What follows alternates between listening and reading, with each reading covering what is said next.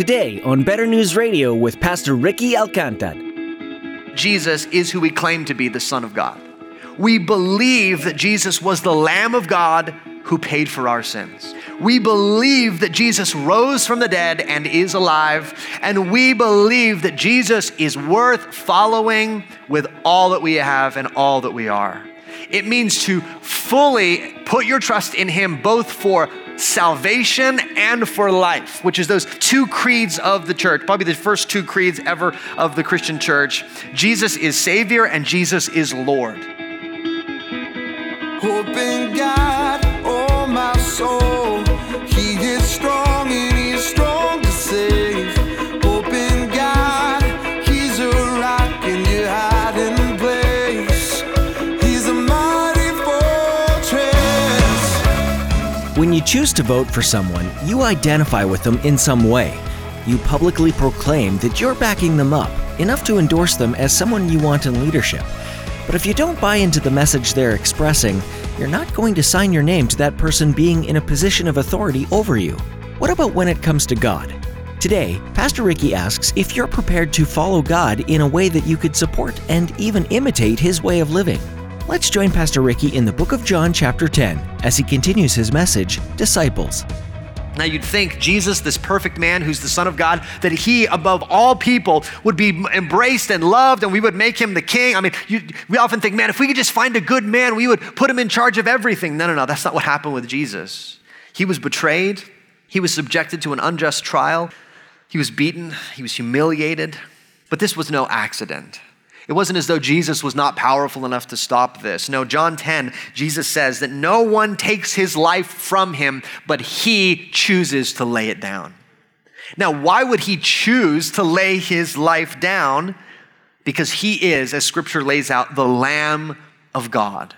Now, that picture, that literally of the Lamb of God, is highlighted by the fact that Jesus dies Passover weekend when they would celebrate a perfect lamb being substituted in the place of God's people and the lamb's blood being shed so that the justice of God could pass over them the way it did in Egypt. That's the picture in the Old Testament, that sin equals death, and the only way that sin does not equal death is if there is a perfect substitute that takes that death that the sinner deserved. Now, in the Old Testament, there are lots of animal sacrifices, but it's clear in Scripture that these animal sacrifices don't take away human sin. Instead, they're a picture. They're reinforcing this idea that the only way that sin does not equal death is if there is a substitute that takes their place.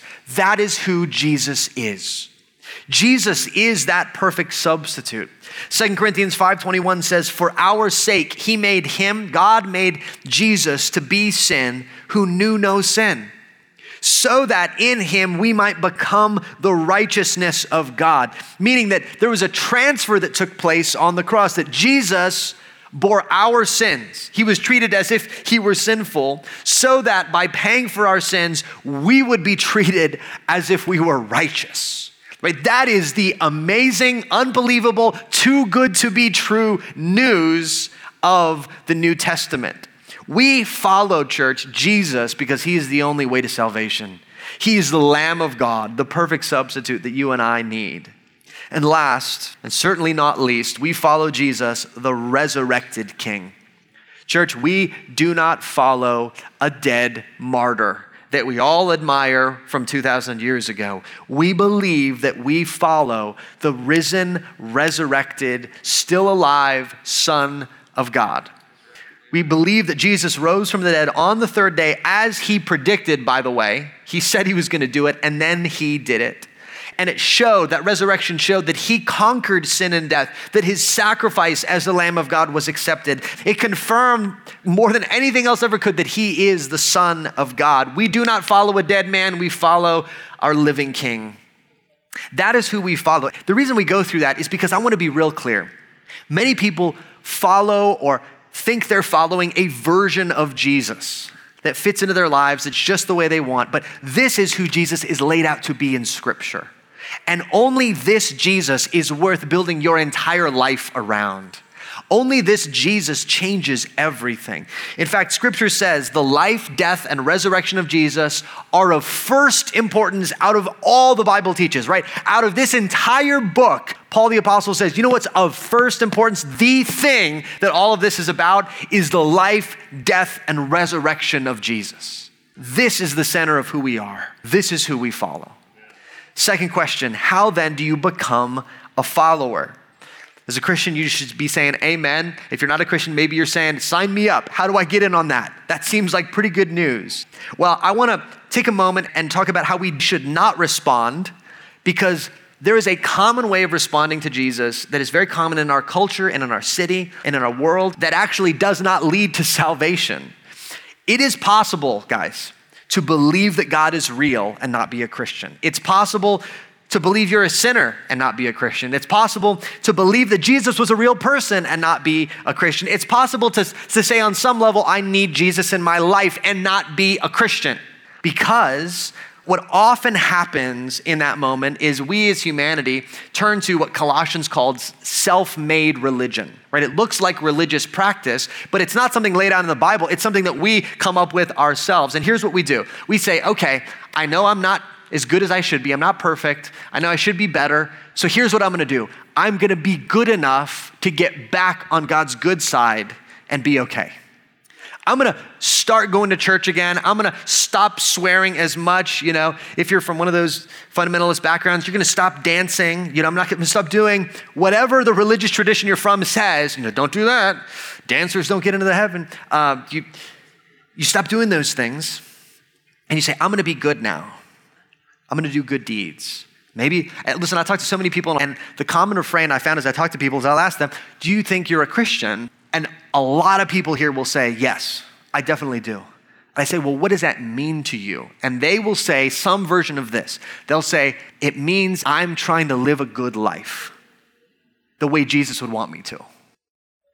But the problem is, if you're trying to find salvation through good deeds, that's what Scripture calls works of the law. Like, I'm doing things that the law says. The problem is, nobody will get right with God that way. Galatians 2 says this, a person is not justified or made right with God by works of the law, i.e. good deeds, because by works of the law, no one can be made right with God. Right? That divide is not just, well, if I just had a little bit of a boost, I could get there. That divide is the Grand Canyon, right? And if you and I both decide to run and try to jump the Grand Canyon, some of us are going to make it further than others. Ain't nobody making it to the other side, okay? That is what the Bible says. All of us are sinful. We cannot, by trying to be good now, make up for what we've done in the past. We can't even stay above zero if we start today. That is not what it means to follow Jesus. So what does it mean then to become a follower of Jesus? Well, the Bible says when you get there, when you see, listen, I have no hope in myself, I got no shot, I don't know what to do, that is where you're ready for the gospel. That is where you begin to follow Jesus through repentance and faith. Those two things, repentance and faith. In Acts chapter 2, Peter the apostle preaches the first gospel message, and people interrupt him and say, how do we get saved? How can we then be saved? And he responds, his first word is to repent. Repent. Now, repentance is different than, oh, I'm going to do some good deeds and God will accept me. Now, repentance means to turn away from your sin. It means this literal scriptural picture of I'm walking one way towards sin and rebellion to God, and I'm choosing to stop and I'm choosing to turn around, and I want a purpose to walk the other way. That's what repentance looks like. It looks like saying, Lord, the sin that I've been involved in, the things that are going on in my life, I want to turn from those. I see that it condemns me before you. I see that it is injustice compared to a God of perfect justice. It means repentance, but it also means faith. To be saved, we must turn away from sin, but we must turn to something, okay? And that turning to something is turning to Jesus. Galatians 2, remember, which says, a person is not justified by works of the law, gives us good news, but through faith in Jesus Christ, so we also have believed in Jesus, meaning we're made right with God by faith, not by doing good deeds, by putting our faith in him. Well, what does that mean? What does that mean? Faith means this. We believe that Jesus is who we claim to be, the Son of God. We believe that Jesus was the Lamb of God who paid for our sins. We believe that Jesus rose from the dead and is alive, and we believe that Jesus is worth following with all that we have and all that we are. It means to fully put your trust in him, both for salvation and for life, which is those two creeds of the church, probably the first two creeds ever of the Christian church. Jesus is Savior and Jesus is Lord. He's our only shot at salvation. We trust him completely, and he's the only one worth following. He is the Lord of our lives. You know, when a few years ago, I tried to get into bouldering, which is like mountain climbing without ropes, but not super high. You don't die if you miss something, you just break a leg or get a concussion. So it's much safer than you'd think. And the thing with bouldering is this, there's something about bouldering that I don't like, that I struggle with. To go from being a beginner boulderer to intermediate boulderer, you have to learn a particular skill. And it's this, you have to trust the hold. What I do in life and in bouldering is I want to keep all my limbs involved, and I want to kind of not trust any one hold, and I want everything evenly distributed. I want to have options, right? So what's happening is sometimes you'll get here, and then you've got to put your handhold here, and then reach out and fully put your weight on this next hold, right? I don't like doing that. So what I kept doing is I'd go here and then go, and then fall off. And finally, Ben, the guy who ran the climbing gym, came up to me, put his hand on my shoulder, and said, basically, Ricky, you have got to trust the hold. I'm like, what does that mean? He's like, you got to put all of your weight on that hold and trust that it's not going to move. Because I'm looking at that hold and I'm like, I don't know, man. I don't know that hold. I don't know its story. I don't know its life. I don't know if it's going to hold my weight. I don't know if it's unreliable. Who drilled that thing in? Is it really solid? And yet, that's what you have to do. You have to transfer all of your weight onto that hold. That is what it means to believe in Christ and to put your faith in him. For salvation, it means, listen, I'm not kind of saying, well, I'm doing some good works and I'm going to trust Jesus. No, it means it's all on Jesus. It's not, well, I'm going to kind of live my life sometimes, but sometimes I'll let him be my Lord. No, he's my Lord. He gets to tell me what to do in every area of my life. That's what it means to become a follower of Jesus, to repent and have faith placed fully in him. And when that happens, Scripture says so much goes on in our heart and relationship with God. We are justified. We are made right with God, according to Galatians 2. We are reconciled. That relationship is restored, according to Romans 5:10. We have peace with God, according to Romans 5:1. We are adopted by God, according to Romans 8. All of that happens when we repent and believe. But, there's a but coming, but all of that is only possible because of the grace of God. Ephesians 2 says that we are saved by faith. That's that hold, in a sense. But that faith is even a gift. Ephesians 2 says, for by grace you have been saved through faith. And this, meaning the faith, this faith is not your own doing. It is the gift of God. The Bible says even our faith is a gift from God. That makes sense because our hearts are hardened by sin. Our eyes are blinded by sin. How then can we turn and believe? Only if God opens our eyes and helps us. There's an illustration that I heard from a pastor one time that I thought was so helpful. The doorway of salvation looks like this. On one side, it says, whosoever will believe.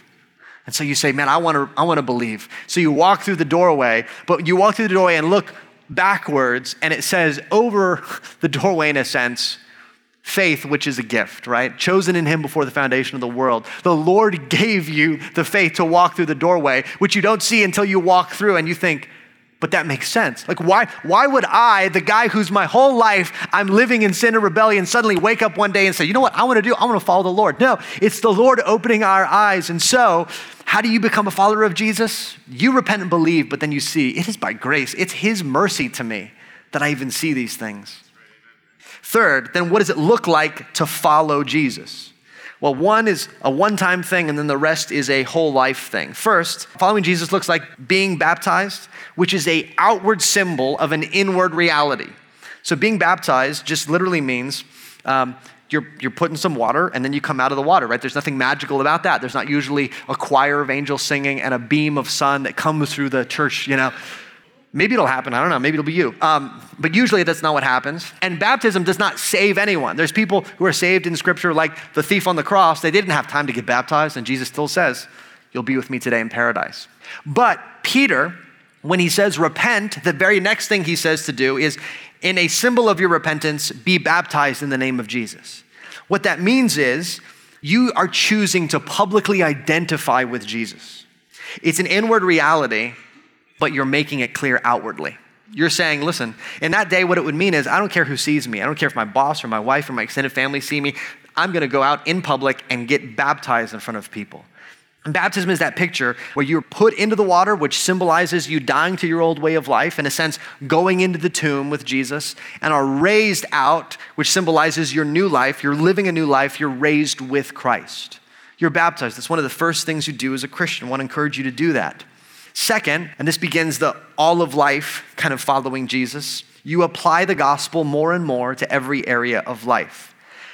Remember that Paul says the gospel is of first importance. Well, it's not just of first importance to be saved, it's of first importance in learning to live as a disciple of Jesus.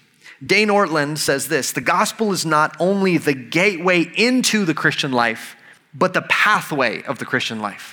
In other words, it's the doorway, but it's also the path we continue to walk. And throughout the New Testament, we see the truth of the gospel, the reality of Jesus' life, death, and resurrection, and its implications on us or for us is lived out in every area of life. Jesus says, teach them to observe all that I've commanded you in every area. More and more, we learn what Jesus' sacrifice, his life, death, and resurrection mean for us in every area. 2 examples.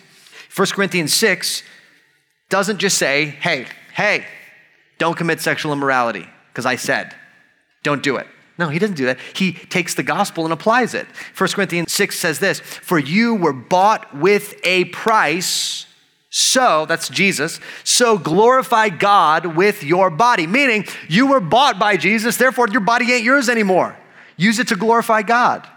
Or, rather than just saying in Ephesians 4, hey, forgive people, because I said, no. Paul says, forgive one another as God has forgiven you through Christ. Meaning, he's applying the gospel. He's saying, listen, you've been forgiven of a whole heck of a lot. How are you not going to forgive others? Right? That's applying the gospel. Next thing is turning away from sin. So we have that definitive turning away from sin, but Scripture says that we still wrestle with sin and we must continue to turn away from it. Ephesians 4 calls us to put off your old self and to put on the new self created after the likeness of God, saying more and more in every area, I'm going to turn away from sin. I'm going to turn to follow Jesus. And by the way, turning away from sin is always a turn to following Jesus, not just, I'm going to stop doing that. No, you're going to stop doing that and start doing something else that you're called to by Jesus.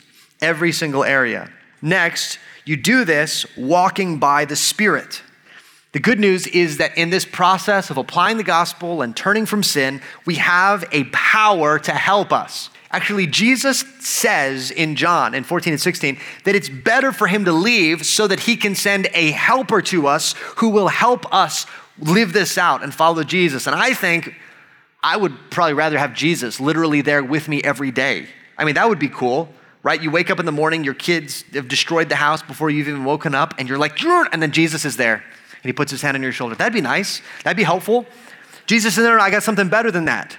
I'm going to put a power inside of you, the helper who will help you follow me in every area. That power is none other than the Holy Spirit, the third member of the Trinity. Scripture is clear that the power for our Christian life comes through the Spirit. If we have turned to Christ, that power is active in our hearts. Galatians 5:16 says, walk by the Spirit, and you won't gratify the desires of the flesh and of your sinful self. Walk by the Spirit. That's how we do this. Next and last, it means growing in knowledge. Romans 12 says that following Jesus requires our minds to be renewed. We have to think differently. We must understand more. Ephesians 4 says we must be renewed in the spirit of our minds, which is why understanding the Word of God is so critical, why we're always harping on like, hey, you should read the Bible. Have you tried reading the Bible? Have you thought about reading? Let us help you read the Bible. And then when you come on Sunday, what are we doing? We're saying, hey, here's a verse, here's another verse, here's a verse. We're going to have a guy get up and explain the verses for a while. Then we're going to sing some of the verses, and then we'll say some more at the end. Why do we do that? Because as we understand through the power of the Word, our minds are renewed, and we begin to understand what it looks like to follow Jesus in every area of life. And then, as I said before, that is why we want to encourage people to be good theologians. Everybody's a theologian already. We want to help you become good ones, to understand questions like, who is God? Who are we? How do you get saved? What does it mean to repent? What does it mean that God never changes? Why is that good news for us? All of these things are theology that impact our daily life. Now, all of these things, as we said more and more, are to be applied to every area of life. As we saw at the beginning of the message in Matthew 28, Jesus calls his disciples to teach people to follow him in every area, in all that he has commanded. And Jesus taught about everything, all of life. It looks like in your sexuality, learning what it means to turn from sin and live in such a way that glorifies God. In marriage, it means turning from selfishness more and more to learn to be selfless, to serve as husbands, to serve our spouses the way Christ laid his life down for the church. In areas like fear and anxiety, somebody just came up and said, man, I'm really trying to figure out what it means as a Christian to deal with, in a Christian way, fear and anxiety. It means turning from that deep anxiety that God doesn't love us, maybe nobody does, to hearing the word that the Lord loves us, that he chose us in him, that he has a purpose for us, beginning to bring that process of renewal forward as Christians. Now, I say all of this to help you understand what it means to be a disciple of Jesus, to go all in 24/7 following him.